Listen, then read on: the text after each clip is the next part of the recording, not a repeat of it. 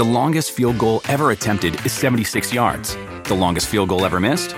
Also 76 yards. Why bring this up? Because knowing your limits matters, both when you're kicking a field goal and when you gamble. Betting more than you're comfortable with is like trying a 70-yard field goal. It probably won't go well. So set a limit when you gamble and stick to it. Want more helpful tips like this? Go to keepitfunohio.com for games, quizzes, and lots of ways to keep your gambling from getting out of hand. Do you want a beautiful lawn? Enter TruGreen, the easiest way to get a great lawn. Just water and mow, and they'll do the rest. Weed control, fertilization, aeration, and more. TruGreen is the official lawn care treatment provider of the PGA Tour, and they have a verified best price, which guarantees you the lowest price with no compromise on quality. You do you. Let TruGreen do your lawn care. Visit TruGreen.com, TruGreen.com, to get the best lawn at the best price with the best people. Guaranteed. Talk is Jericho, baby. Talk is Jericho. Talk is Jericho, mama. Talk is me. All right, welcome to Talk is Jericho. It's the pod of thunder and rock and roll. Here we are in our second week on the Westwood One Network. We're super excited, and I'm excited as well. I'm back from Japan and ready to talk about the Alpha versus Omega match, the classic from Wrestle Kingdom 12. With the Omega himself. Well, I'm the Alpha, and Kenny, the Omega, returns to Talk is Jericho, this time all by his lonesome, to tell you what went into the main event match at the Tokyo Dome, which a lot of people, a lot of huge experts are calling the best of Chris Jericho's career. The show stealer of the night. People are saying match of the year. A couple pundits even said it's the best match of all time. That's up for you to judge, but it was a different kind of match for myself and for Kenny as well. You'll hear what he thought about it and where he goes from here. You're also going to hear the story behind Kenny's ring entrance at the Tokyo Dome, what inspired it, what worked correctly, and what was actually missed from it, how the match ended up becoming a no DQ brawl from the technical classic that we were both first expecting, which parts of the match were called on the fly and why, and which parts didn't really work out the way we thought they were going to do. Lots of inside the ring stories, talking about our favorite moments from the match and why taking table bumps in Japan is so much different than the States. It's an exclusive behind-the-scenes look from Kenny and Jericho, Alpha versus Omega, and let's get to it. Kenny Omega returns to Talk is Jericho to talk Alpha versus Omega starting now. All right, so here in the Tokyo Dome Hotel with the Omega part of Alpha versus Omega, and how you feeling? I feel like I've been through a war. I feel like I've been beat up a little bit, but I feel really good. It's a great feeling to wake up after a momentous few months. Mm-hmm. The beginning and the end has come and gone, but the adrenaline still hasn't worn off. I still got a big smile on my face from ear to ear. It's been a fun ride. It's funny when you get up in the morning too. Like it's hard for people that aren't in the business to understand this. Like, oh, you must be feeling pretty sore. It's like, yeah, it's like a badge of honor. Yes, you're right. I yes. do. And then you look in the mirror and like you're seeing all these marks and all these like slices and slashes, and it's like you don't even know where it came from. No, yeah, exactly. It's that's actually part of the fun part too, is trying to decipher what's this one from, what's that one from. Like, how do I have a mark here? How do I have a cut here? And you try to replay the match in your head and try to figure out exactly where it happened. I've never actually drinking alcohol before, but I guess that would be That's right. when you black out and you can't remember anything, trying to figure out. I can vouch for that. Before. Yeah, there you go. Yeah, and I guess we've all watched The Hangover or whatever, so it's a lot like that. But yeah, it's like you said, it's like a badge of honor. And even though we're sore today, as long as you don't have any big injuries or injuries that are going to put you on the shelf, you're kind of proud of feeling that way. Like, you actually worked hard, and that was sort of the story of what we put together, was that we were going to fight each other. And, it felt like a fight while we were out there. And, I actually watched it back. I never really watched my stuff back that quickly, but it looked like a fight on tape. So, you know what I was too, because there'll be people that are going, oh, sure, they just had this big war, and the next day they're doing a podcast to talk about the match. But, like, obviously the guy, we all know it's kind of strange. Yeah, but it's show business, right? Right. But in the match, yep. Like in the heat of the match, it does feel like a fight, and there's some live rounds going back and forth. Definitely. And people are saying like, you guys are beating the shit out of each other. It's like, yeah, you damn right we were. Yeah, and I can't remember a time when it was just kind of free time, ad lib, like having fun, just walking, talking, and throwing some haymakers out there. It was a very physical and just very sort of free flowing fight. Yeah. And for anyone that trains, mixed martial arts, boxing, any sort of contact sport, I mean, when you train hard and when you're sparring or whatever, you're actually throwing your stuff in. And yes, we have to treat this as a job. We don't want to kill each other for real, put someone in the grave, or break their leg, break their arm, or whatever.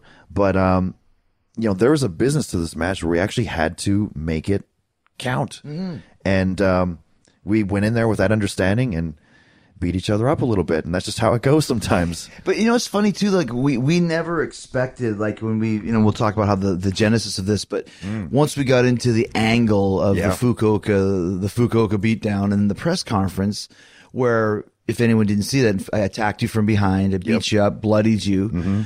And then the next day you kind of got your revenge at the press conference, so you attacked me, threw me over the table, big pull apart. It really changed the tone of the match that we were going to have. Yes. And I still believe that that's because since day one, we've been gauging this thing by the feeling, the atmosphere of the building, the atmosphere of the people, the atmosphere of, the people talking about it digitally on social media. And we changed things accordingly. We never knew where it was going to go. We sort of had an idea, but I think to allow this thing to evolve organically was probably the reason why it was so successful.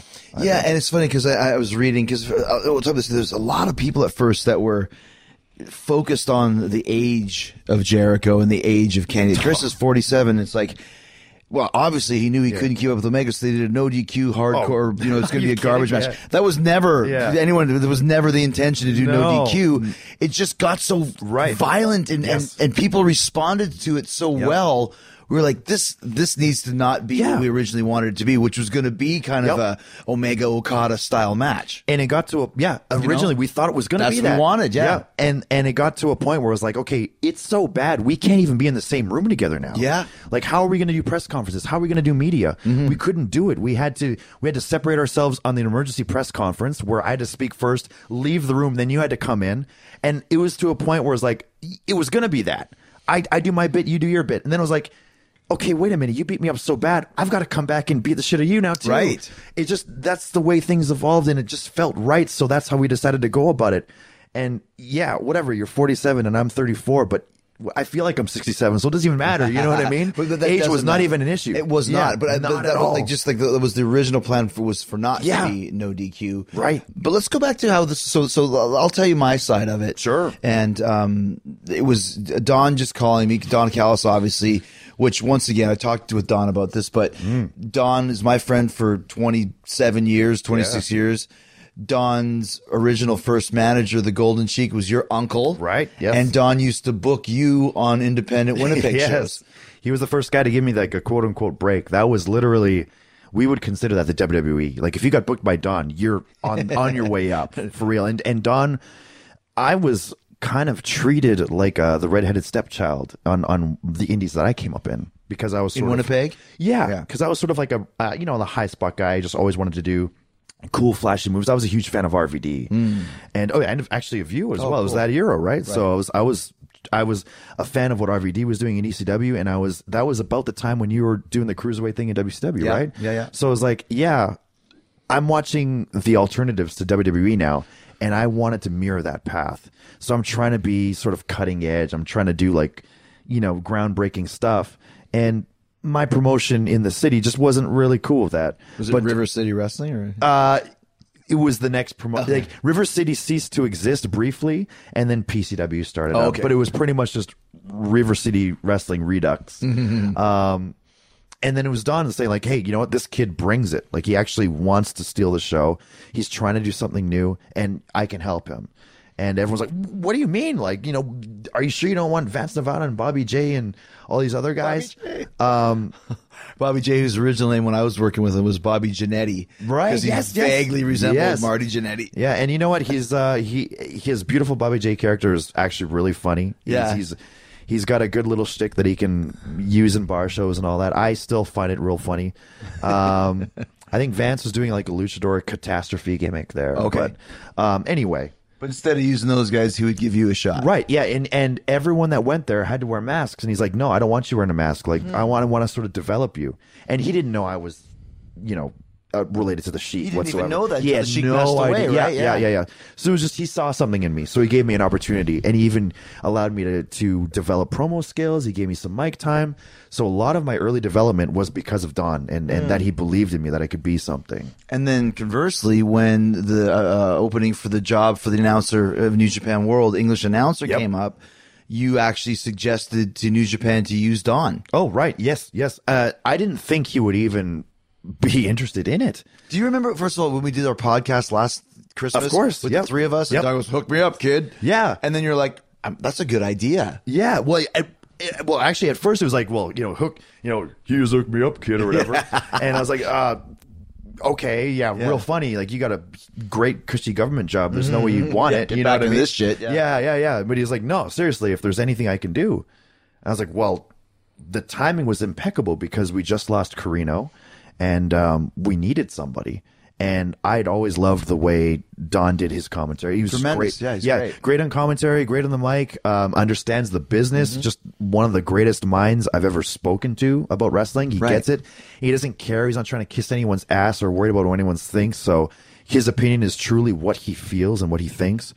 So I really thought he was a good guy for the job, not just because I had the relation to him and he was a friend and kind of somewhat family as well, but because I actually thought also on top of that he was the best guy for the job. So who did you approach? I talked to Gato right away. Yeah, I talked to Gato immediately, and I had said, like, hey, Gato, I know we need a commentary dude, and I have just the guy. Do you know Don Callis? And he goes, no. So I was like, okay, let me think. I'm like, Cyrus the Virus? No. So I'm like, the Jackal? And he's like, maybe. And I'm like, because Gato, pretty good Gato. Yeah, so Gato loves WWE guys. Yeah. So I'm trying like, okay, the Jackal. He did the Jackal thing. I was like, so I tried to send him like pictures of when he was doing the Truth Commission, and he's like, no, I don't know that. So I was like, oh man. So I was like, okay. He says, well, just trust me. He's really, really good. One of the best like mic guys you could ever ask for. Like, he's our man. And he's like, okay, well, maybe we'll do like a trial basis. And then Rocky kind of stepped in, and we were sort of going back and forth. And finally, and actually, well, I don't know if I should tell this story or not, but there's I said, if you need kind of proof as to how he talks, he's doing a podcast now. This is great. Yeah. You got to tell this story. Okay, I'll tell the story. He's like, he's actually doing a podcast now. So you could give it a listen. It's on the Jericho Network, and they got like a weekly show. And of course, it isn't wrestling commentary. He says, but you can get a feel for how he is on the microphone. So they listened to him, and he goes, oh, this is actually great. Okay, we're going to contact him. I was like, awesome. I'll tell Don right away. I said, Don, expect the call. And he's like, well, okay, we is in. I was like, probably like today. Probably today. It's coming like right away. He's like, okay. And then I'm waiting. I'm like, anything? He's like, no. Anything? No. The next day, I get an email. They called Lance Storm. So I was like, oh no. So they offered the job to Lance Storm originally. They listened to Lance and Don. Did they think that Don was Lance? Or Yes, they thought that they thought that the person that I was trying to introduce them to was actually Lance Storm, because I said, here's this guy that was in, ECW, a guy that was in WWE. And they thought, oh, Lance Storm. He's like, We I know get him. it. Yeah, Lance Storm. He was so there. Great. Yeah. It's so great. So he was so mad about that too. Right. Yeah. But then Lance was totally cool about it, and he was like, I think you probably mean Don Callis. Yeah. So then Don gets the job. Right. And he's, right away does really good. So Yeah, then, exactly. Going back to what I said, he calls me one day and goes, hey, what do you think about you and Keith Zanny at the He's the last guy that still used Carney Yeah. at the Dome. Yeah. And he was expecting that I would be like, yeah, whatever. But I was like, what do you mean? He goes, what do you think? I said, well, it could happen. Like, it's right now, out of all the times in my career, now is the time, because I don't have a contract with WWE. I have really nothing going on in that time frame. This could really work. Yeah. And he said, well, I'll go ask Kenny and see what he says. Yeah. And I think like my reaction was probably, well, I don't know how, my reaction was probably a lot different than yours, because he's like, what do you think of you and Jericho at the Dome? And at the time I was desperately searching for something to do at the Dome. I really wanted to make an impact, and it was almost like, come on, man, don't dangle the carrot. Like, this would be what I need. So don't throw fantasy matches at me when I've got nothing right now. And I was like, okay, yeah, of course it would be great, but like, why even bring that up, man? You know what I mean? He's like, well, no. He says, I think he might actually want to do it. And I never knew your situation, and I never would have thought that you'd be interested in coming. So I just thought it was like, well, Jesus, if this is a possibility, I definitely want to do it. But even then, and at that point, we were in contact because I had done your podcast. I had your number, but I was still sort of really afraid to contact you directly about it because it was, just Don saying like, what about this idea? And I don't want to come to you and offend you saying like, hey, so what about the yeah. You know what I mean? Like, because there's a process to these things, and I know it's there's there's a business side of things. It's not just, even if you want to do something, it's not that easy. So I just kind of wanted to sit on it and like, if we really want to do it, like I'm going to do everything I can to make it happen. So I was excited about the idea, but I didn't want to get my hopes up. But I was also afraid to contact you as well. Just I didn't want to look like a jackass. In case I was like, whatever, I was smashed and I was joking, kid, or whatever. You know what I mean? Like, I was totally joking. And it'd be like, I wasn't serious. Oh, yeah. It's like you think I would actually want to come wrestle you? Like, so what finally got to the next stage then? Like, did we talk on the phone or did texting or Don actually contacted me again. He said, "Have you gotten with Jericho yet, or have you heard anything from Jericho yet?" I said, "No." And I said, "Are you telling me he's actually like serious about it?" He's like, "I'm telling you, he actually is legitimately interested."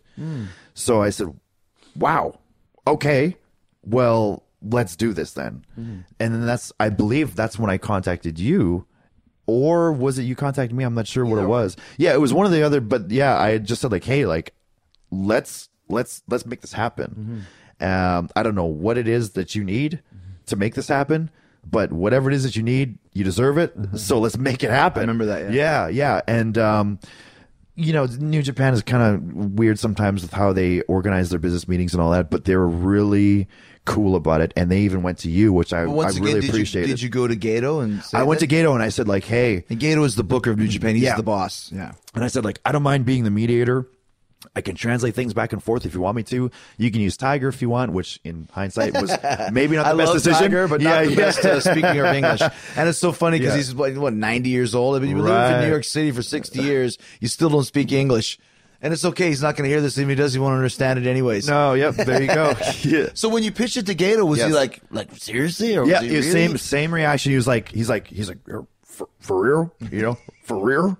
I'm like, yeah, for real, man. So he's like, wow, I want to do that. And I was like, okay. So there's no concrete plan for me right now. And he's like, no, I was waiting for your idea.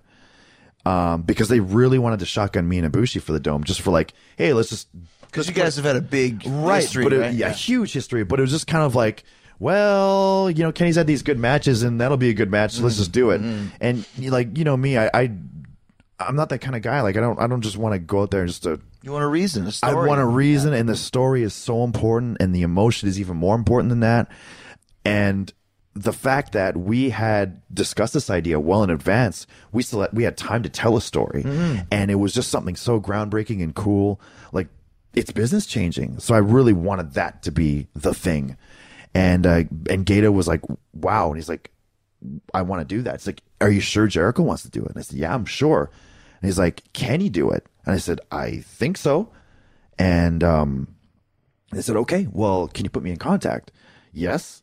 And next thing you knew, they had at least 2 dudes from Japan. Well, it's funny too, because I remember when we were trying to contact him, and like Gato had 2 separate emails. Yes. And the thing that's really weird too is that the emails I get from him when I finally got one, because it was like a month after, because we were like, did you hear anything? I'm like, no. Yeah. And I wasn't going to reach out to them. Right. And then one day I get an email and it's in all Japanese. Japanese, yeah. And I remember he's like, what the hell is this, man? So whenever I try and look up Gato's email, I don't have a character on my phone for Gato, so I got to scroll. Yeah. Because you would need the Japanese keyboard. There's no way. So every time to this day, it's like I got to scroll. But he said, I want to talk to you about Kenny, and are you interested? And his emails are very broken English, of course. You can understand. We all knew it was up, and that's when he said, we're going to be in New York. I was in New York. I had a book signing. I told him the dates, and they came with Gato, Tiger, who lives in New York. Rocky was there, And the president, Suga right? Kobayashi Yep. was the president of New Japan. And that's when I knew, and I've told the story just last week when we talked about Wrestle Kingdom with Don, but I knew how serious they were when there was 4 of them coming from Japan. And I was like, what do you, like, is there like Ring of Honor shows or something? He goes, no, we just came to talk to you. No. And that's when you know that there's some stuff. Yep. So, long story short, it took a while to put the deal together. A couple follies A couple follies. a couple of misses in translation. And I felt bad for you because you're always the guy that'd be like hearing like things are looking good, Yes. things are falling apart, Yeah. things are done, Yeah. and you're just like, ah. Yeah. Because Don was like, if things go really bad, tell Kenny because Kenny can freak out on him because he really wants this too. Yeah, and the worst part was like when I in my mind I kept thinking about like what are the possible things that could go wrong. I'm thinking, okay, it could be a money issue. It could be that they want to ask more from you than you have available, like in terms of availability. Because the way it usually works is they when they bring in a new talent, they kind of want some sort of commitment, like 5 dates or 6 dates or whatever. So I'm thinking like, okay, Jericho might not have that kind of time to give, especially now that he's touring. Which he didn't. Yeah. Exactly, he didn't whatsoever. And I was actually just cool with telling our story, the videos, if we had to, leading up to the match, if we had to do it that way. But so I really just wanted to hammer home, like, we will tell the story and make it work regardless of how we have to do it. Even if we have to do it mainly just on social media, we will get people hyped. Yeah. If we have to do it with telling videos, we will get people hyped. If we have to do like the old school like satellite phone conversation, you know what I mean? Like whatever, like we'll make sure people are looking forward to this match. But like don't do like your classic deal, like, okay, we're gonna put Jericho on like a weekly deal and he's gotta wrestle 10 dates or whatever and it's gotta be for X amount. Let's just make it happen. Yeah, and at the time too, I didn't know what the reaction of the WWE would be, and with Vince's Right? Oh, that's true. reaction Yeah, would because be. we didn't know that. Yeah, And I was because I told you, like, I gotta tell him. Yep. And I didn't know, like, he could tell me to go f yourself, or what am I gonna do in this situation? But when once we finally did kind of get it hammered out, I had an idea in mind because I actually you and I had spoken a little bit about an idea. Did we? I think you and I and Don got in a call, didn't we? Yep, we did a conference call. We did a conference call and we just kind of like hammered out ideas, and I remember that's when I was sort of very committed to what I just said previous, like however it is that we can make this work, let's make it work. So I was talking about like how are we going to build this on Twitter? How are we going to build this using video promos and stuff like that? And I remember you suggesting like, well, no, I'll come down there. I'll come down there. Like and I'll even come down there to do media and all that. I was like, whoa, okay, well now this is going to be huge then. You know what I mean? So, And that's what I wanted. Yeah. I didn't want to do like, if we're gonna do this, do it right. Especially when we put the deal together. And plus, I know how important it was to you, how important it is to me. This has to be great. And you can't be lazy about it and just do a video. And that worked out really well. When that video dropped. yeah. I was in England at the time and I woke up, and 75 texts and then everyone's talking about it. Yeah. No one expected it. You know what I mean? Yeah.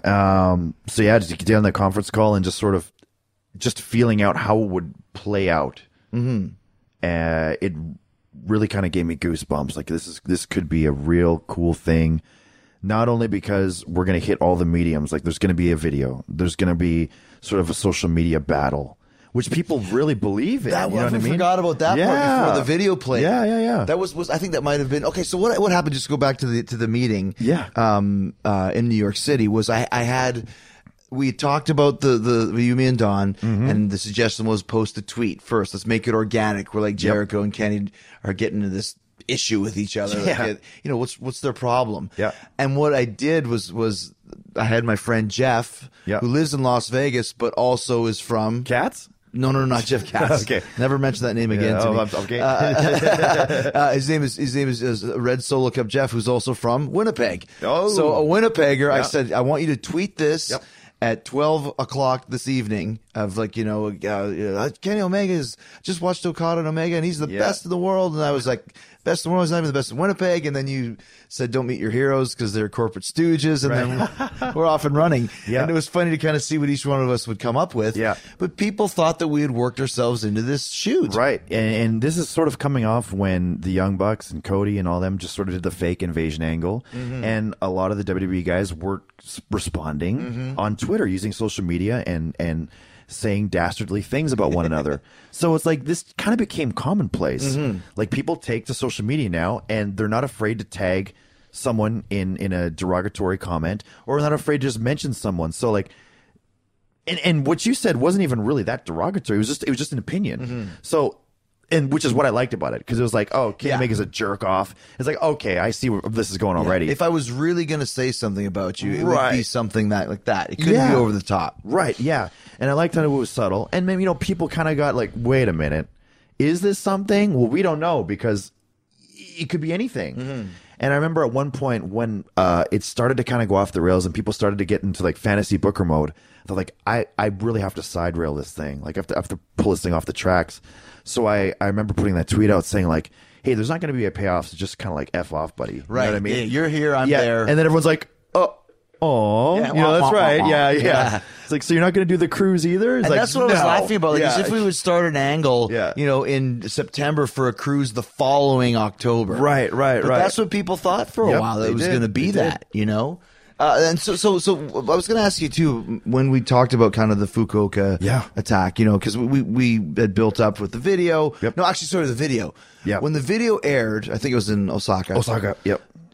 Nobody knew, right? No one knew. No one, absolutely no one. Well, I can't say no one knew because Don knew. I did clue in the Bucks, and that's it. That's it. I don't even know if Kevin knew, to be honest. I don't think I'm not so. sure if he did. Maybe Don maybe, might have he clued might have clued him maybe. in, but I know that yeah. Okada did an interview saying that he had no idea. Yeah, And no, he's like, none of those he's guys. the champ. Right, exactly. When you came into the dressing room afterwards, were people buzzing about it, asking Oh about yeah, it? and they're just like, that was so cool. We had no idea, and it's like people, like even the guys we were working with, they sort of like momentarily became fans again. I was Yeah. like, and that's what I'm like when I'm in the G1 or I'm watching like a Best of Super Juniors.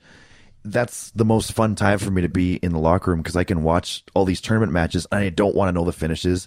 I don't want to know who's going up. Like I just kind of watch it and just kind of watch it play out, and it's fun to not know sometimes.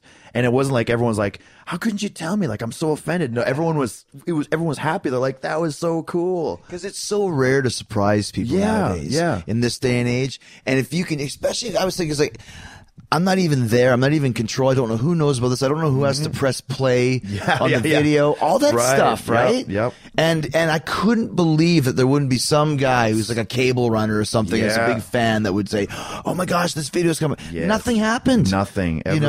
We trusted the right people. Yeah. And nothing came out. So whoever was in the know that protected the secret, thank you very much. It was it's much appreciated. I think too, like another thing I really liked about this, you mentioned, like it makes us all fans. It made me a fan too, because to be able to do something where it's completely off the rocker, off the beaten path. Like I always say, it reminded me of kind of a Japanese wrestling version of Conor McGregor and Floyd Mayweather. Is that a match that no one ever thought was going to happen? So as soon as it's announced, it's got a huge buzz to it, just by proxy of the fact that it's happening, Right. And that buzz was everywhere. Yeah.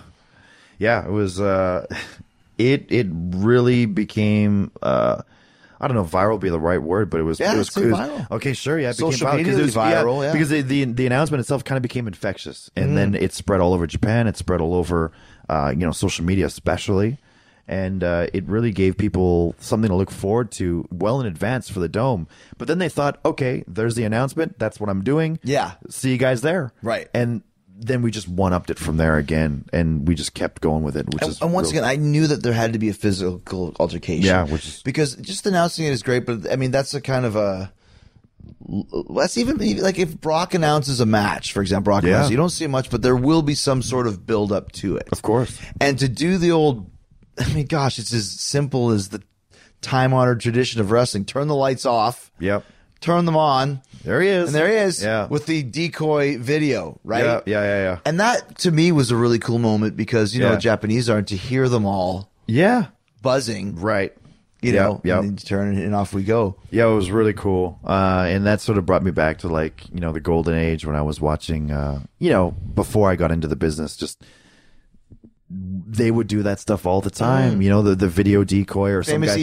ECW Yeah, thing. yeah. ECW thing, or even in the Attitude Era, guy'd be standing on the ramp as a decoy, but then from behind here comes someone else. Like it's Right. We just don't do that here, and I think not that was also elevated by the fact that no one thought they would see you in the flesh before the actual dome. Like, why would you come to Fukuoka? You know, and that was kind of the thing too, was like, maybe if you did come down, it'd be Tokyo. You know what I mean? Just for ease of travel. Right. But you came all the way out to Fukuoka. It's like, what the heck? And I was worried once again that someone's going to see me. Right, I right. fly Oh, me into too. Haneda, and then take stay overnight in Haneda, then take another flight to Fukuoka, and then I even check into a hotel all day. Yeah. I'm like, someone's going to see, and then get to the venue, secret room, we meet, secret meeting, go over it. It was destiny, I suppose. Somehow it came off without a hitch. It's crazy. The longest field goal ever attempted is 76 yards. The longest field goal ever missed? Also 76 yards. Why bring this up? Because knowing your limits matters, both when you're kicking a field goal and when you gamble. Betting more than you're comfortable with is like trying a 70-yard field goal. It probably won't go well. So set a limit when you gamble and stick to it. Want more helpful tips like this? Go to keepitfunohio.com for games, quizzes, and lots of ways to keep your gambling from getting out of hand. Hey, this is Chris Jericho inviting you to the first ever rock and wrestling Rager at Sea. Picture this: rock and roll, wrestling, comedy, live podcasting, all on the open ocean from October 27th to the 31st, 2018, from Miami to Nassau. I'm bringing Hall of Fame wrestlers, some of the greatest rock and roll bands on the planet, and putting the first wrestling ring on a cruise ship ever. Don't be a stupid idiot. Make the list. Check us out at ChrisJerichoCruise.com. This is Talk is Jericho. So let's talk about the actual about the match itself. So we mentioned how we kind of changed the idea and the focus of the match from being kind of more of a technical, quote unquote, Omega Classic match to being more of this no DQ brawlish match, but still having some real good technique to it. Yes. And definitely, like, the whole dynamic changed after the press conference. Well, after the attack from behind the press conference, we really felt that we had to go about it this way. And I remember we had a small little discussion about, like, do we make this thing a no DQ? Because it's gonna kind of go a little crazy, or it has the possibility to go crazy. And we didn't want to put the referee in a situation where it was like, okay, these guys aren't even abiding by any rules. Which I find they do quite a bit on New Japan. They did it yesterday on the show. Like, yeah, I would say 4 out of 9 matches might as well have been no DQs. Agreed. But at least for us, it was. Right. So there's an excuse to do all this stuff. Yeah. And there's an excuse for us to do it right in front of the referee's face. Yeah. We don't have to worry about, Right. Yeah. We don't have to worry about burying the referee. No. And all we wanted was just for the referee to try to enforce the rules.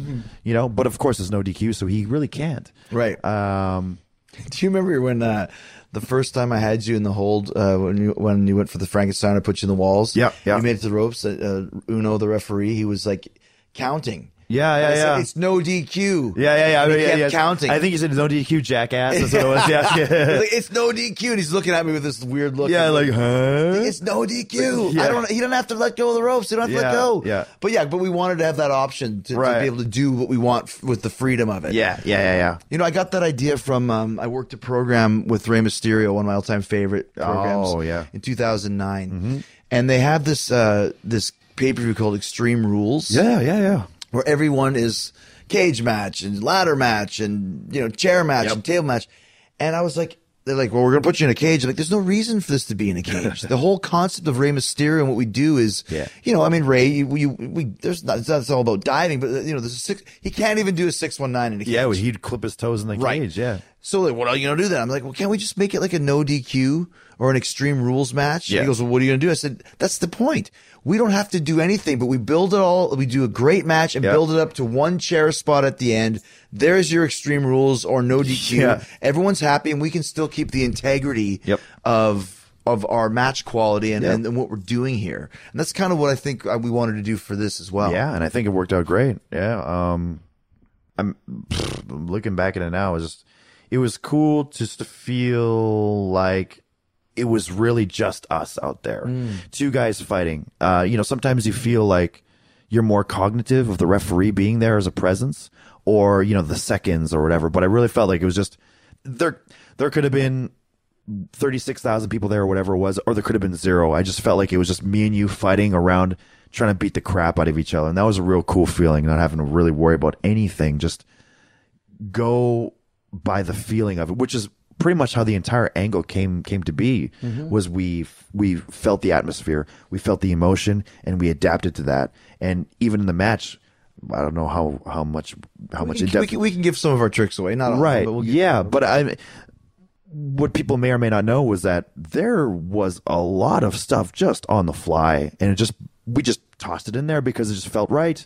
Well, one of my favorite ones is that earlier in the day we had gone to the Dome to kind of look around. We had some ideas. We had gone to the dojo the couple days before and come up with a template of what we want to do. Yeah. But then you actually have to go to the Dome and see the setup. Of course. Yep. And so one of the things that we were thinking was for me to put you in the walls on the floor. Yep.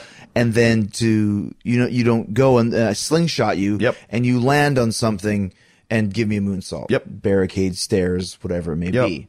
So what did we decide to do? Well, Tana's match had just finished. We were up. We were already suited up, ready to go. We had to go. And we decided. Well, no, but what the original idea was when we were out there. Oh, when you're out there. Yeah. So I went to go eyeball the area by myself, just, because there's staff and everything's heavily kayfabed. It's really kayfabe. Yeah. The fences of the Tokyo Dome, because there's like a sort of a tier level where the floor section is, it drops down from the stage that the ring is there's on. like a ledge there, like a little pit or something. Yeah, so the guardrails actually are raised very high from the floor.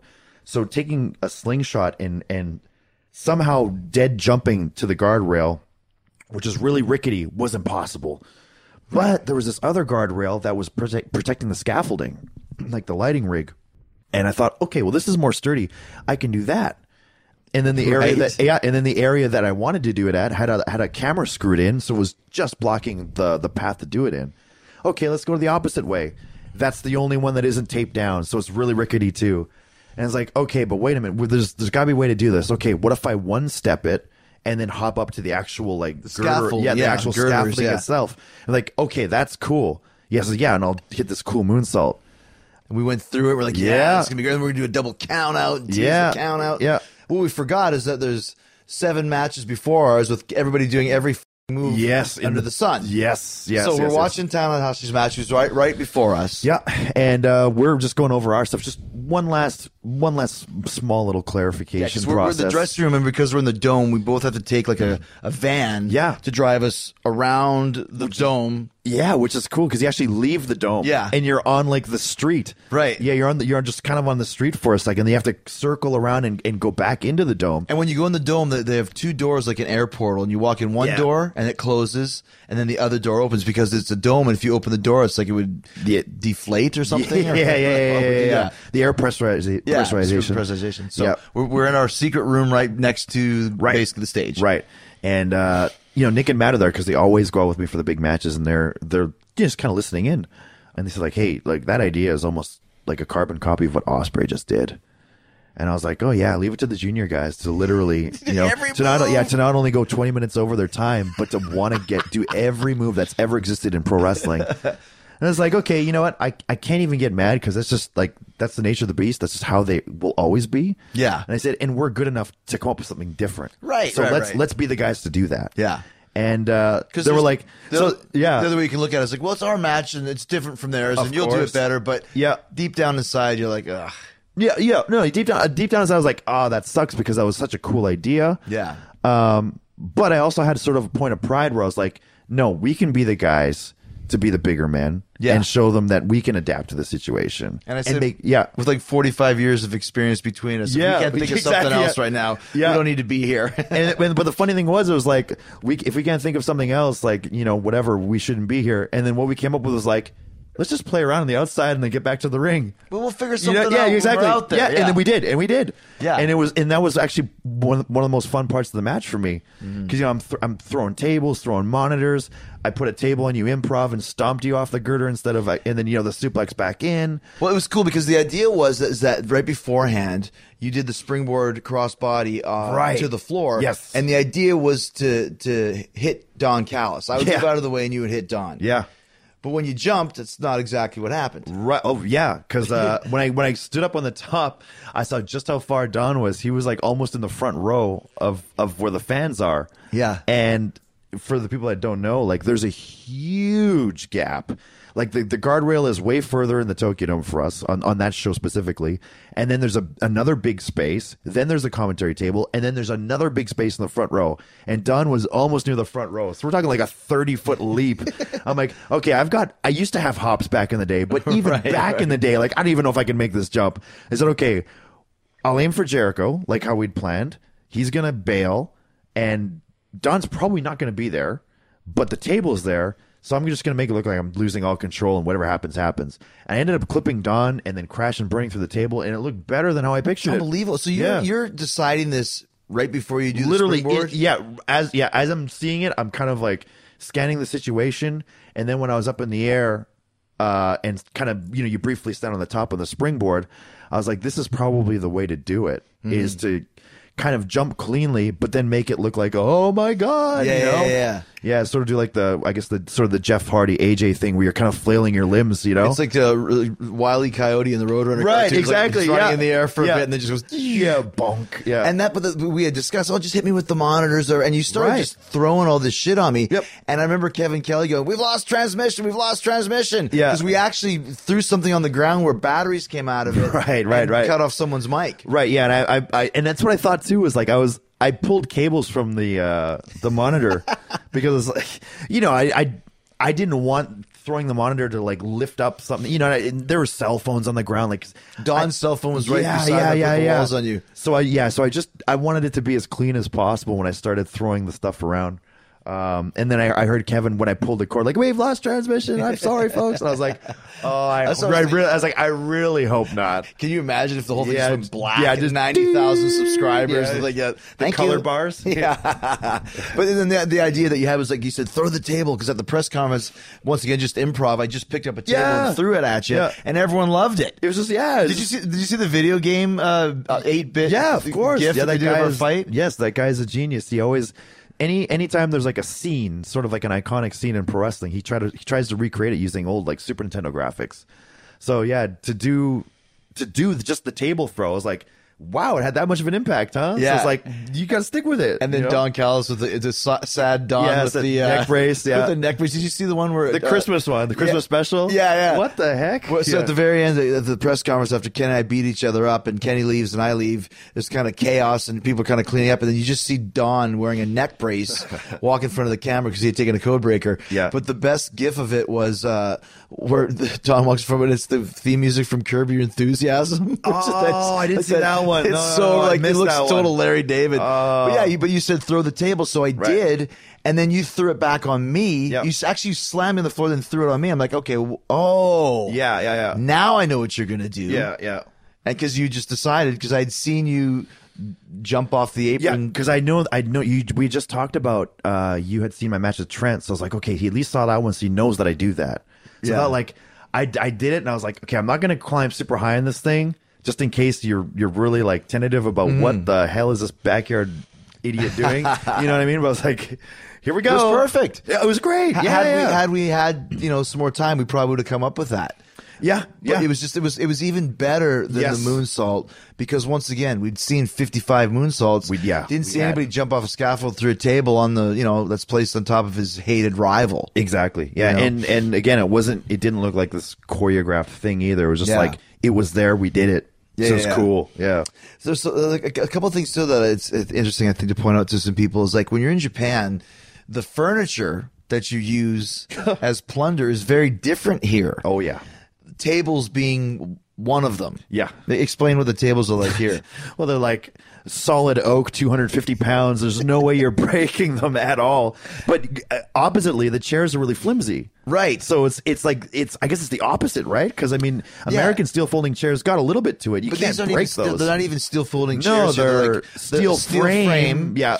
But then wood and like padding, wood, like cardboard, and padding. Yeah, a small little cushion. Yeah. And it's like it's screwed onto the middle. Yes. Yeah. So, and you even mentioned this, and thank God you did, because you said when you hit the chair, it might the pad might pop out. Yes. And so it's like, okay, well, instead of throwing one chair, and I'll throw a few chairs, just in case. By the end, all three of those freaking things were popped out and dead and all over the place. And there's even a great spot. You guys can go back and watch this where the Kenny gives me a Snapdragon. I stand up in the corner and I grab the chair out of the corner where it's been wedged into the turnbuckle and hit you with it. Yep. When I pulled the chair out, the cushion fell off. Yep.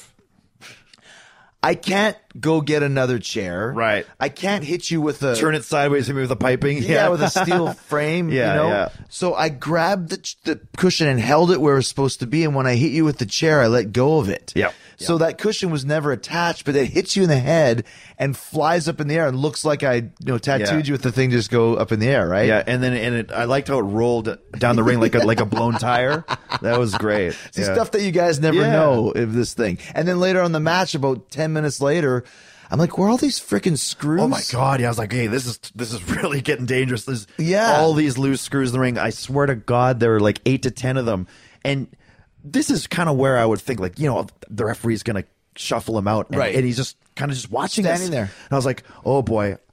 Okay, on the cell, I'm going to start like making snow angels on the ring, just like fling these things out of here because we still got a bump. You know what I mean? Can you imagine bumping onto one of those screws? I don't even want to think That'd be about worse it. than bumping onto a chair or a On table tacks or anything. Yeah. anything. A glass tacks, like those screws would have just really messed you up. And once again, like Red Shoes, good old Uno, there's quite a few moments in that match where he was clued out. I'm like, would you put the screws? Yeah. Kick the screws out. But you're talking about the table, and it is a really thick, like a table in WWE is almost like a church picnic table. Right. It's Yep. very thin. Here, like you said, it's about, I don't know, 2 inches thick. Yeah, 3 mate. inches Yeah, thick. about that. Yep. And so to take the bump out of the corner through it, like, Yep.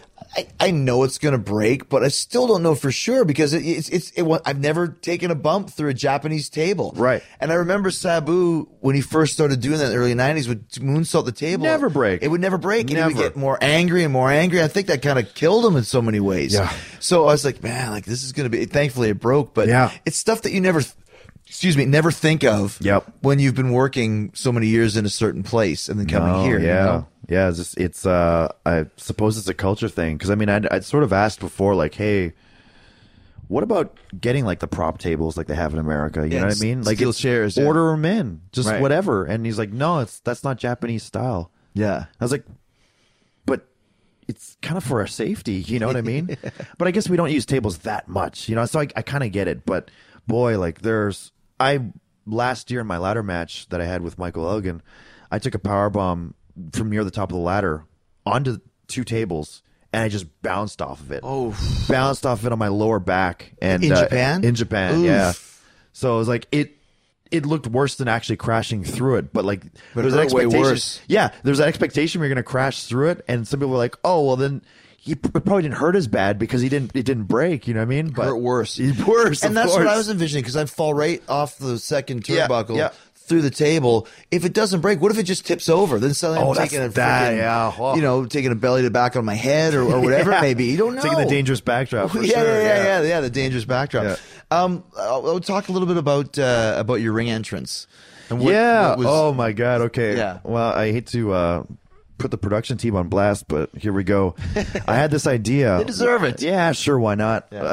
So I had gotten into contact with War Machine's guys to make some cool armor for me, and I had this idea where, I'd been talking lately about being the god of professional wrestling. So let's roll with that, rather than because I wanted a different theme every year for Tokyo Dome. Last year we had this really cool Terminator thing that we did. They had this whole film crew. I had spent like this entire evening pretty much outside in winter in the nude filming like a mock Terminator scene. Oh, like when he appears. Yeah, on the when planet? he, yeah, exactly. Yeah. So I was literally like, you've felt the weather here Yeah. right now. It's pretty frigid. cold, yeah. So imagine like 9 hours of that filming, With no like clothes naked. on. Yeah, with no clothes on. But I mean, totally worth it. I love the way it turned out.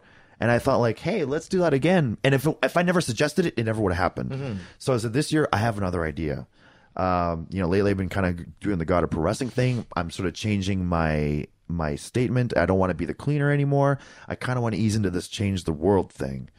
Which, by the way, the new T-shirt goes on sale today. Very good timing on ProWrestlingTees.com. Oh, that's right. Yes, very yes, good. They made that. They didn't waste any time with that. So go check that out. ProWrestlingTees.com. Yes, please do. And so I had this idea where we'd have paid extras on the stage, kind of an Egyptian garb, and my idea was heavily influenced, actually, originally from like the 1990s like X-Men cartoon with Apocalypse, where like Apocalypse was the most strongest mutant, and people looked at him as a god, even though he wasn't a god. He was just a super strong mutant. So that's why I wanted to go with the bluish colors, and like you have the video game tropes and all that. Like I'm a Stargate fan, Destiny, the game or whatever, Overwatch. So it's like I came up with the idea to have like sort of like this cyber Anubis mask and this huge ray gun. And while these people are kind of doing their daily tasks, on the video screens, there's like pyramids in the background, and I appear, and everyone stops what they're doing, and they start praying to the god of wrestling. And then it goes to like Shibuya in Tokyo, where everyone's walking that super famous busy crosswalk, and then I appear in the video wall. It's like Times Square with all those big screens. Yeah, and it's like sensory overload imagery of all like my best matches of the year, just like and everyone stops exactly what they're doing in the crosswalk, and they all start like worshiping this image of me wrestling. Huge like ego trip thing, you know what I mean? Just like it's a great idea. It was just ridiculous, but like I felt that it really fit for our thing. Was like I was starting to get sympathy as a baby face, but at the same time, I also still want to have that chip on my shoulder where I was like, yes, have sympathy for me because I'm your god. You know what I mean? Because I didn't want to go full baby yet. And I didn't have clearance to, so I thought maybe it would have been really cool and go with the get up that I wanted to make. And then I had the whole meeting with everyone, and they're like, "Yeah, that's really cool, really cool." How long ago was it? That was right at we had it at Fukuoka. Okay, so yeah, you got so good, there was time. That was in October, almost a right? month. Fukuoka was December 10th, so it's still. Oh, sorry. Yeah, it's 3 weeks change. Yeah. And change. Oh, so then you know what? Maybe I messed up. In Osaka with the video? It might have been post Osaka. Okay. So they had plenty of time. Good, so they got time. Yeah. And then we had the other meeting at Fukuoka where I talked about, you know what, maybe I want to have big match music too, because I had this special big match Terminator music last year. So like I want big match music for this one too, if possible. And I kind of wanted it to be like this. And I sort of played them some samples about how the intro would go, because it would work with the whole production. And they're like, "Oh, great idea. Yeah, let's do it. No problem." And then I had talked to one of the office guys when I had arrived on the 1st, and I said like, "Hey, I just want to ask, how's everything shaping up for that? And could you send me like an MP3 file of how the new theme sounds and all that?" And he's like, "Yeah, sure, I can do that." He says, "Expect it at around 4 p.m. today." Great, I can't wait. And then I get a message at 4 p.m. "This is the message from New Japan office. Sorry, we had no time." I was like, That's crazy. What? Now, see, once again, this is, and listen, New Japan, they're growing, it's great, but like, Right. This is a double main event, Yeah. right? So it's, Yeah. some would say the main event on a worldwide basis, because that's some say it's the truth. We break and open these doors in the States, and everyone's excited about Alpha versus Omega. Yep. Unbelievable. And I have to tell you a great Alpha versus Omega story after this. Yeah. And I'm like, and for them, like, I have to compare it to WWE because that's where I came from. Sure. This would never happen. They would be working on this. It's the top guy in the main event, and they didn't have time. It's like, what? Right. And there's the thing is like, and I try to understand the situations. Okay, you didn't have time. Okay, then what took up your time? Because we had a lot of time last year to do it. And you made time for it last year. And there wasn't any other elaborate entrances like that. Exactly. There was costumes and stuff. Right. But that's up to a lot of that's up to the wrestler. Like they decide what they want their look to be, and then they just clear it with the office. So I was thinking like, wow, then there must really be a lot of work being put into someone else's thing. So I thought like Naito and Okada are going to do something really out there. Fly out in a spaceship or something. Exactly. Yeah, for real. And then, when our match ended, and I had watched their entrances, it was just 2 normal entrances. It's like, what does this no time thing come in? Like, were there undercuts? Like what? Like were there like what? We had the budget. We had. There should have been time, and if not, there should have been just more communication. But again, that's what happens when your wrestling company is owned by actually another company. And there's that disconnect. Yeah, by basically a trading card anime company. Right. Yeah. So, I mean, this happened. I can't say it happens all the time, but sometimes it happens where the one team that's responsible for doing something doesn't communicate with the other team. Yeah. But I mean, terrible timing for it to happen for the main event of the Tokyo Dome. So still a great costume, though. Right. Yeah. And I was like, okay, well, I have this costume, and it would kind of be a waste to not use it, because I definitely wanted to use new gear for the show anyway, and the gear went so well with the armor. So it's like I have to use everything. And then I remember showing you, I was like, there's no reason for me to come on like this, and it's ridiculous, but what do you think? And I think you said, like, well, pro wrestling's ridiculous, so who cares? You know what I mean? And then that was it. You said I got this really fake looking gun. Oh, right, that's right. Yeah. So you remember at WrestleMania 19 when Shawn Michaels came up with that confetti cannon that worked like 2 times out of the 8 times you were supposed to shoot it? Yeah. So it's better than that. Yeah. Just as a couple more stories, another great story too. And I like people to understand, like, listen, you saw the match, kicked ass, amazing, but there's always little things that go on underneath, and behind for me, the scenes, behind the scenes. So one of the spots that we had discussed, I had watched this match because our situation reminded me of the unsanctioned match I had against Shawn Michaels. Now, the stakes weren't as high because I punched his wife for real. Oh my God! Which was a terrible mistake, but it raised the stakes. Yes. So that it was an unsanctioned match, and it was even more of a war than ours. And one of the spots was I put Shawn on the walls. Once again, there's no rope break. He grabs a fire extinguisher. Yeah. And then sprays it at me. So when we were at the dojo, I explained that thing to Gato, and Gato's like, "Oh, you can't use fire extinguisher." Yeah. Because I think he was scared it was like going to be like a foaming thing or something like that. I think that's generally the type that they use, is they use the foam ones here. The old school from the 50s. Yes. So I think he was worried about, like, I don't even know where we would get the prop one. Like a CO2 type with thing. the big funnel thing, Right. to get the huge cloud. And then we spoke about using maybe Rocky Romero. Because he had the jetpack. Had a jetpack cannon. Yeah. But then Gato suggested cold spray. Yeah. Which was your gimmick. My gimmick in 2015. Right. Yeah. But it makes sense. But then we have to make sure we get a can that shoots enough spray. Yep. But then he left that up to you to get. Yes. And then there were stores that had carried this, and it was like, oh yeah, for sure. I'll just take my 5-minute jaunt. I'll pick up a ton of cans. I show up, nothing. They don't sell them anymore. Oh boy. Okay. Well, go to a couple other pharmacies. I found these little skinny, like the size of like Axe spray cans. Like, that's not visual at all. That's going to be terrible. So here I am, day of the show. I think call time was like 1 o'clock. It's 11:30. I have nothing. So I'm calling around to my contacts that actually may know how to solve this issue. And eventually I found an MMA goods store that kind of, supplies, kick pads and punching bags and gloves and all that. And they still stocked the old school huge cans that we were using at the time when I was teaming with Matt and Nick a lot, doing the Elite thing with the cold spray. So luckily at the 11th hour, we got the big cans that we used to use, but there was only 3. And, there's another snafu as well. Tell me about that one. Yeah. So, because at first, did you go to the wrong side at first? Nope. Okay. I did not. Okay. I did everything I was supposed to do. The problem was, so I had these cans and I rigged them up myself. There was like a kind of like a milk crate box on the underneath the ring, and I'd put tape on the box on the bottom and stuck the can to it.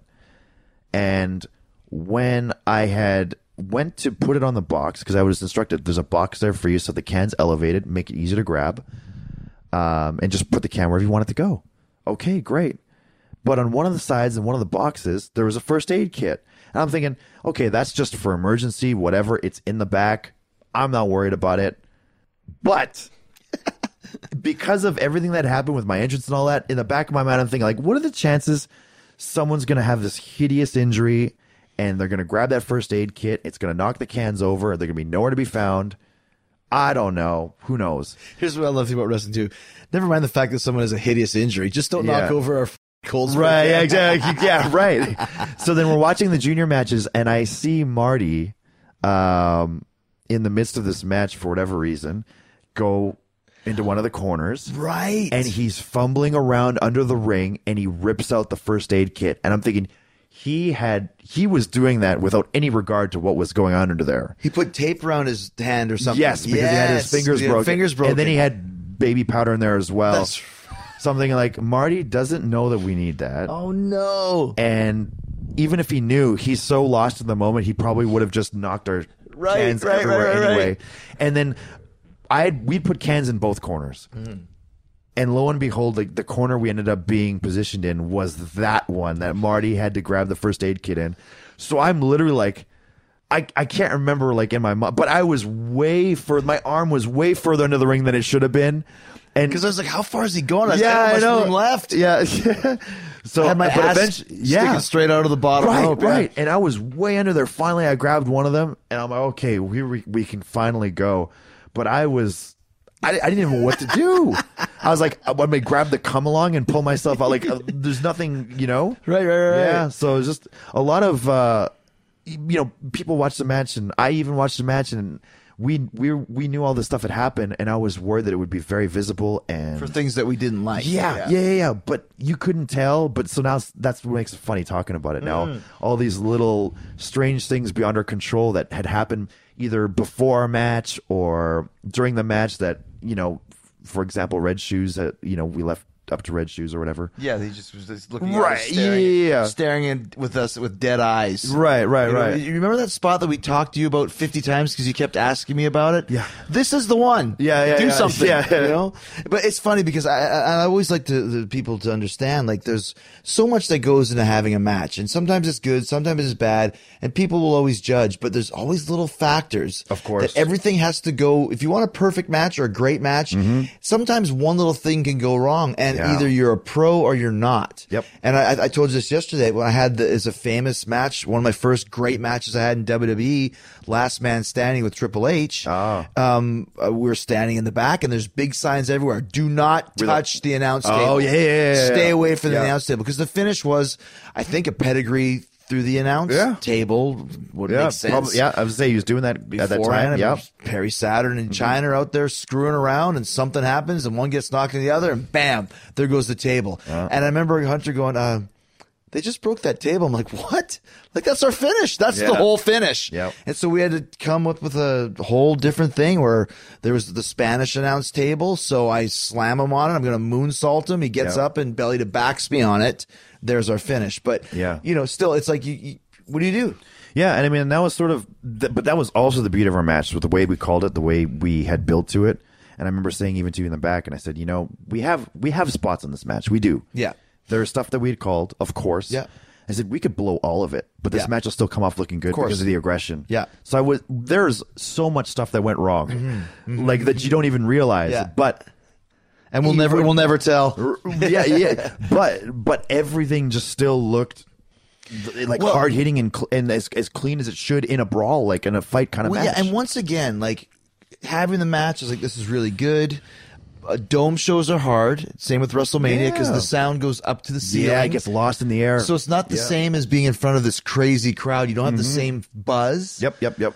But coming through the curtain and see the reaction of all the office and the boys, and Tiger Hattori was he was almost crying, Yeah.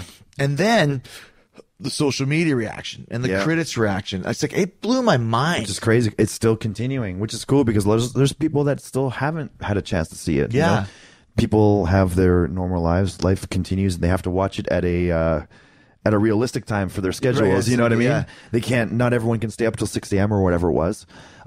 So for the people that haven't watched it or just watching now or whatever, I hope you enjoy it or do enjoy it. And thank you for everything. You know what was really cool is that so New York's a huge wrestling market, right? Yeah. And there was a big snowstorm where everyone got snow days.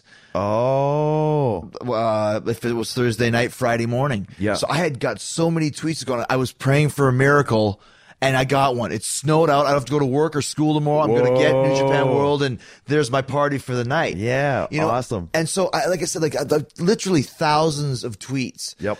Match of the year, 7 stars, great match, this and the other thing. And to me, I was like, exceeded expectations. And I was like, what were you guys expecting? I knew it was going to be great. Yep. But just to see that, it's real gratifying, you know? Yeah. I mean, yeah, like I knew it was going to be as good as it could be for exactly what we were going to tell. Right. But I feel that people, I can say I felt that I was worried that people had come to expect a certain style with New Japan. Yes. And I thought Especially that- from you, too. Yeah, especially from me. So I thought that on the biggest show of the year, for me to step completely out of my comfort zone and try something completely new from what I've been doing, are people going to be disappointed based on that? And then to hear the feedback from them saying like, you know, this is maybe one of my favorite performances you've had, and like you far exceeded any expectation. Thank you for restoring my faith in wrestling. Those are the best kinds of Yes. compliments I can get. Like, you know, stars and all that, they're great. It's great. You know what I mean? I like it. I get a lot of them. You know what I mean? But for to touch people on a more personal level, where it was like, you know, It excited them? Yeah, exactly. Where it's like, you know what?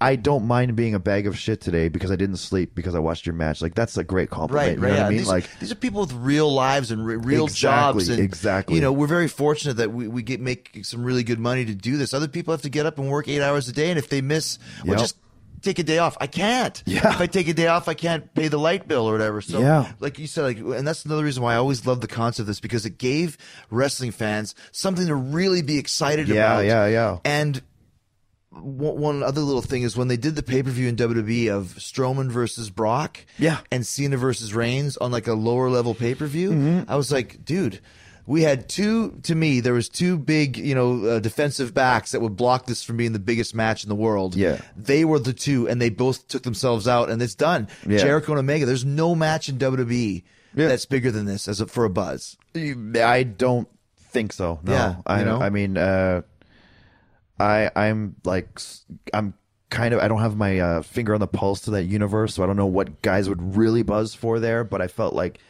in the social media world, like we really had. Well, I something. do, and those were of the course, two. yeah. Those So, were the two. so I'll take your word for it. You know what I mean? Yeah. Two last questions. First of all, how big do you think this match was in expanding New Japan's presence in America? Game changer, man. Game changer. Like I think it was like the match that I did last year with Okada. It opened up a lot of eyes, and we brought a lot of new eyes to the product.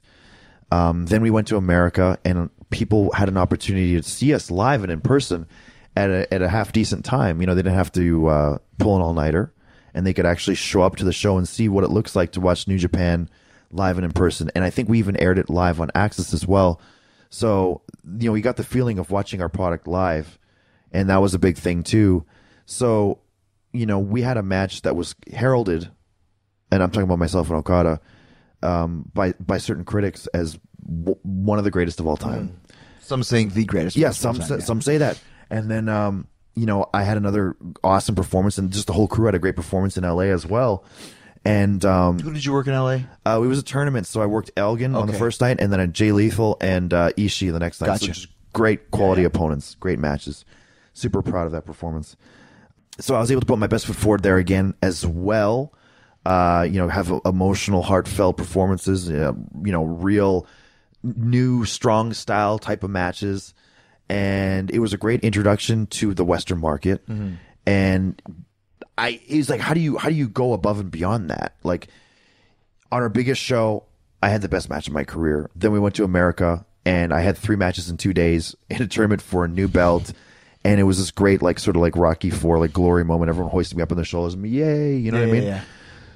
So it's like, yeah, we could do more of that. You know, what do I do from there? Is like just have another good match. You know what I mean? Like And that's what we talked about. What if the next one is only 5 stars? It's like, exactly. Omega's going did. down. Yeah, We yeah, talked about that, yeah. Exactly. It's like 4 3/4. Oh, he's slipping. yeah, exactly. Yeah, Whatever it may be, and that yeah. and the thing is too, like, yeah, people have their expectations set really high. So rather than trying to come up with like, you know, your 5-star, 6-star formula and just sort of regurgitating that, I'd rather go out of my comfort zone and sort of like dig into my heart and my soul to tell these new and interesting stories that maybe, you know, other people may not be comfortable with. Right. Yeah, like because everyone gets into a comfort zone, right? Like, okay, I did this and this thing and this thing and this thing worked, so I'm just going to do it all the time because that gets the easy pop, and you know that'll guarantee me at least 3.5 stars in my match or whatever. Right. You know what I mean? That's just how people think,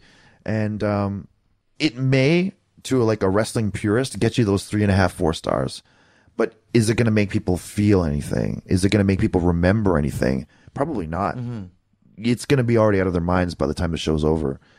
So to really come up with these new stories and to tell them from, a deep place within the heart and soul, and then have what we did, which is something completely different. I really felt that sort of kicked New Japan into that, the Phantom gear. You know what I mean? There's like it was completely different from the Okada thing. It was completely different from anything I did in America. I did another great G1 run as well. Right. But it was like, this was so different in like a complete different universe, but the highest of quality, that I think it could be the next thing to catapult New Japan even higher. And not only that, but I'm sort of on a mission to also just sort of open the eyes of the wrestling world as well. Like, I just want wrestling in general to be cool again. You know what I mean? It's not us versus them for me. Like, I'm not trying to say like, ha ha ha, like beat that WWE or anything. It's nothing to do with that at all. Actually, I want more than anything else to have everyone be open to collaboration ideas. You know what I mean? Like, I want this wrestling world to be just a happy place for all the boys to live in. And I would, as much as I love my guys in New Japan, I have a lot of respect for the guys there, and a lot of my friends are there. And I don't there's perhaps a war between the fans, and I'm maybe hated by some of the fans there because of the things I say in character. You know what I mean? But the truth is, I really respect a lot of guys there, and a lot of them I can consider dream opponents. Right. And you being one of them. And now that that's been done, I feel like we've shown like, hey, guess what? These two forces can coexist, and when they clash, it's freaking magical. You know what I noticed too about it though is that for me, I said to compete with the WWE, aka compete for the wrestling fans' money. You have to do something different. Yep. And New Japan is different. You just look at Wrestle Kingdom, the different styles of all the matches. The lack of, I'm not going to say handcuffs, because handcuffs isn't a good word, but there's a certain style and a certain formula in WWE as far as how things are approved, how things are done. So even Jericho coming to Japan, everyone's like, we love Angry Chris and this whole Alpha. The Alpha character was never a character. No. It was just a name. Yeah. And it's funny because when I talked to It's a tagline. It's a tagline for Alpha versus Omega, which is the one thing Vince didn't like. Right. Was they won't even understand Alpha. Don't use Alpha. And guess what the name of his football company is? Alpha Enterprises. Which I'm sure he'd already had trademarks. He's like, don't use that Alpha. But yeah, it was never supposed to be a character. Yeah. And he's like, oh, I grew his hair out. I grew my hair because my barber went on vacation for a month. I went on tour for a month, and I thought I'd grow it out a bit. But it became this thing. So now Jericho New Japan is a whole different thing. He worked with Omega. And Gato was smart too, because knowing if you want to be different, which New Japan is, but you also have to have some accessible Americans, Canadians. Definitely. And I think all of those factors led to being a real big draw for this show, which led to, I think they did like 25,000 subscriptions for their New Japan World in one day. Yeah, it was something. Yeah, ridiculous. It was a big boost. Expanded a big boost. Yeah. Last question: what were your favorite parts of the match? Oh man, like I'm such a fan of just improv in general, because I mean, nailing your spots and stuff, like I just do that on a daily basis. Yeah. You know what I mean? And like now, like I'm not a move guy whatsoever. I don't have any moves like at all. So like, of course, the couple moves that I do have, I'm probably going to hit half decently. So it's like when we did that stuff on the outside, like the cross body to the, through the crash and burn table, like the fact that it didn't work out how we pictured it, the fact that we had to cut that moonsault and just say like, hey, let's just play around out there. And like, here's this megastar Chris Jericho, and kid from that came from the backyard in Winnipeg, and I'm sort of I have been doing my own thing and have my own idea of wrestling, and it's like, am I going to impose my ideas on this guy on the fly? And it's like, well, it's on the fly, and then it worked out awesome. Of course like, you should. Right? Yeah, it's exactly. Yeah, and that's the thing. It was like it was just. You don't have to tell me for you. No, I understand the concept of the business. If you're right, if you put a table on me and start climbing up, yeah, exactly, probably going to jump on me. Right? Yeah, right, for sure. But I mean, like, I'm talking about like sort of like maybe a fan opinion, being like, I gotcha. Yeah. We're like, how dare he? You know what I mean? Yeah. Or how dare they? But yeah, I mean that part was really fun. Just the physicality. There were no dead spots in the match. There was no wasted time. There was no Right from the start. Yeah. I mean, I hate to use the term rest hold, but sometimes that's exactly what it is. There was never a hold. There was never a hold. Aside from you trying to finish me with the walls. Right. You know what I There's mean? never a rest or exactly. wear down hold. Right. Yeah. But because sometimes, just you're sucking wind and huffing and puffing, you got to do something. Well, that's just the style because you want people to start chanting. Yeah, exactly. Every WWE match, if we're working, I would put you on so they can start chanting Kenny or whatever. or like, we got to go to commercial break. That's here we it. go. Here we go. Absolutely. Yeah. That's a good point. That was 35 minutes. And it was just constant movement With and nothing. everything Yeah. flowed into each other. Like those types of details are the stuff that I liked a lot. So it wasn't so much like, I love the way, and I said this too, like I had that one sweet knee before before I did the roll up into the walls. And like, I love that. But I mean, I knew I could hit that knee good. You know what I mean? So it's like, I love it, but like, I love the stuff that you can't choreograph, that you can't create. It just happens due to the circumstance of the match. Like this is the first time we've ever made contact aside from the attack. You know what I mean? Never had a match ever. Yeah, never actually like worked a wrestling match. Yeah. And here we are just creating what a lot of people are saying was match of the night. A lot of people are saying was Some the match of my career. Yeah, Dave a lot of Meltzer people said it. Yeah, it was like a stand-up performance for me. Like it unlocked this new thing, this new character potential Style, for me. yeah. This new style. Like, and for me, like it actually makes me excited. Like if I go about it again, I feel like I could do it even better now too. Like it's just. Yeah. I don't know. How about you? What was your favorite? I love the table where you jumped on me. I just thought that was a perfect yeah. spot that we should have thought of, but we didn't. But when the time came, we got it. We just did it. Yeah. I loved the one-winged angel into the walls. I don't think anybody saw that coming. No. And I like you taking pictures of the camera and then taking a picture of yourself, flipping everyone off. I want to see that camera. I want to see that it's guy so if he's good. out there, man. But like I said, to me, it was just an incredible experience. And after the last, I think Don first called me about this in June. Yeah. Here we are in January, and it's been like this 6 months of all this excitement and buzz. And So worth it. Beginning, middle, end, it couldn't have been any better. So if this indeed was the best match of my career, I thank you for helping with that and for making for, if nothing else, a fun night at the fights. Oh, definitely. Yeah. I mean, one of my favorite performances of my career, and just an incredible joy to this entire angle for everyone that has tuned in with us since the beginning. And also, too, I've said this too, like with 3 Winnipeggers orchestrating the biggest match of wrestling. And anybody that wants to talk about Calgary, I say Calgary is a great city, but it is not the wrestling mecca of Canada. Yeah, they got great bike trails, but you know what I mean? Let's not compare wrestling ability now. That's right, especially in 2018. For sure. Thanks, man. Thank you. Thanks again to Kenny Omega. What a great performer. Kenny is, he's got nowhere to go but up. And what an experience it was. What an honor to be working with him. Like I said, the last 6 months have been so much fun. And now that it's over, I want some more. Will I be back in New Japan Pro Wrestling? You never know. But I sure would love to have a rematch against Kenny Omega. Maybe you'll see an Alpha versus Omega 2 somewhere in the near future. But until then, you can always check out this show and hear the inner workings. Yes, go back and watch the chair fall apart in my hands as I go to hit Kenny with it. That's all rock and roll, guys. That's show business. It was one of the greatest matches of my career. I'm glad you enjoyed it. Thanks to Kenny Omega. Thanks to fellow Winnipegger Don Callis for helping us bring Alpha vs. Omega to New Japan Pro Wrestling. And you can talk to Don about it in person if you join us for Chris Jericho's Rock and Wrestling Rager at Sea. Don's going to be on the cruise. He and Paul Lazenby will be doing some live podcasting for Killing the Town. We set sail October 27th. And remember, for as little as $150, you can reserve your cabin now at ChrisJerichoCruise.com. You still have a few days left. If you book your cabin by January 15th, you will get a picture with me and the list. I'll even put you on the list if you want me to. Everyone's always asking me, how do we get on the list? This is how you can get on the list. Get your cabin before January 15th. You still got some time. ChrisJerichoCruise.com and be a part of everything. And remember, everything is included in the price. All the food, all the activities, all the live podcasts, stand-up comedy shows, rock and roll concerts, meet and greets, signings. You want to get a picture taken with Don Callis? You're going to get one for free. It doesn't cost you anything.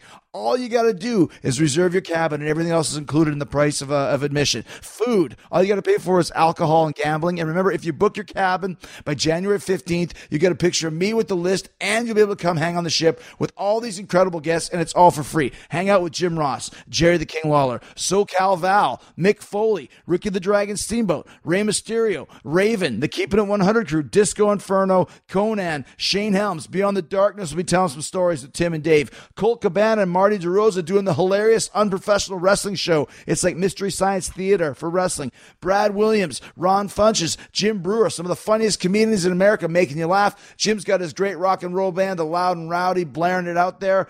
Phil Campbell and the Bastard Sons. Fozzy, Judas, just passing 13 million views on YouTube. Painless is already in the top 40, and the campaign hasn't even started yet, the radio campaign. King, The Stirs, the Dave Spivak Project, the Darlings of Rock and Roll, the Cherry Bombs, the world's greatest AC/DC cover band, female, Shoot to Thrill, the world's greatest Ozzy Osbourne cover band, male, Blizzard of Ozzy, Dave LaGreca, Busted Open is going to be there, and of course, the Coup de Grace, the Ring of Honor, presenting the Sea of Honor tournament aboard the ship. Matches will be happening in the middle of the ocean, and the winner of the Sea of Honor tournament gets a Ring of Honor World Heavyweight Championship shot in the future. So who's going to be there? The Young Bucks, the Villain Marty Scurll, the Briscoe Brothers, Dalton Castle, the American Nightmare, Cody, don't call him Rhodes. Cody's wife, Brandy Rhodes, will be there. We'll be announcing more big names in the upcoming weeks. Adam the Hangman Page is going to be there. So much stuff coming up, but we're ready to rock with you. We're ready to rock with you at ChrisJerichoCruise.com. Reserve your cabin now, and we're going to keep the rock and roll going, because coming up Friday, one of my favorite singers of all time from one of the biggest heavy metal bands ever, Bruce Dickinson of Iron Maiden, returns to Talk is Jericho. He's sharing stories from his new autobiography, What Does This Button Do? And Bruce is a trip. He's great. Nothing but big shows for you now that we're here on Westwood One. We're so excited to be on Westwood One. We're so excited to see you on Rockin' Wrestling Rager at Sea. And if you haven't seen Alpha vs. Omega, go check it out now. You can see it on Access TV. You can go back and watch it. New Japan World. Business went through the roof with Alpha versus Omega. Subscriptions for the New Japan World streaming site went up 30%. The crowd was sold out. That went up like 45%, something along those lines.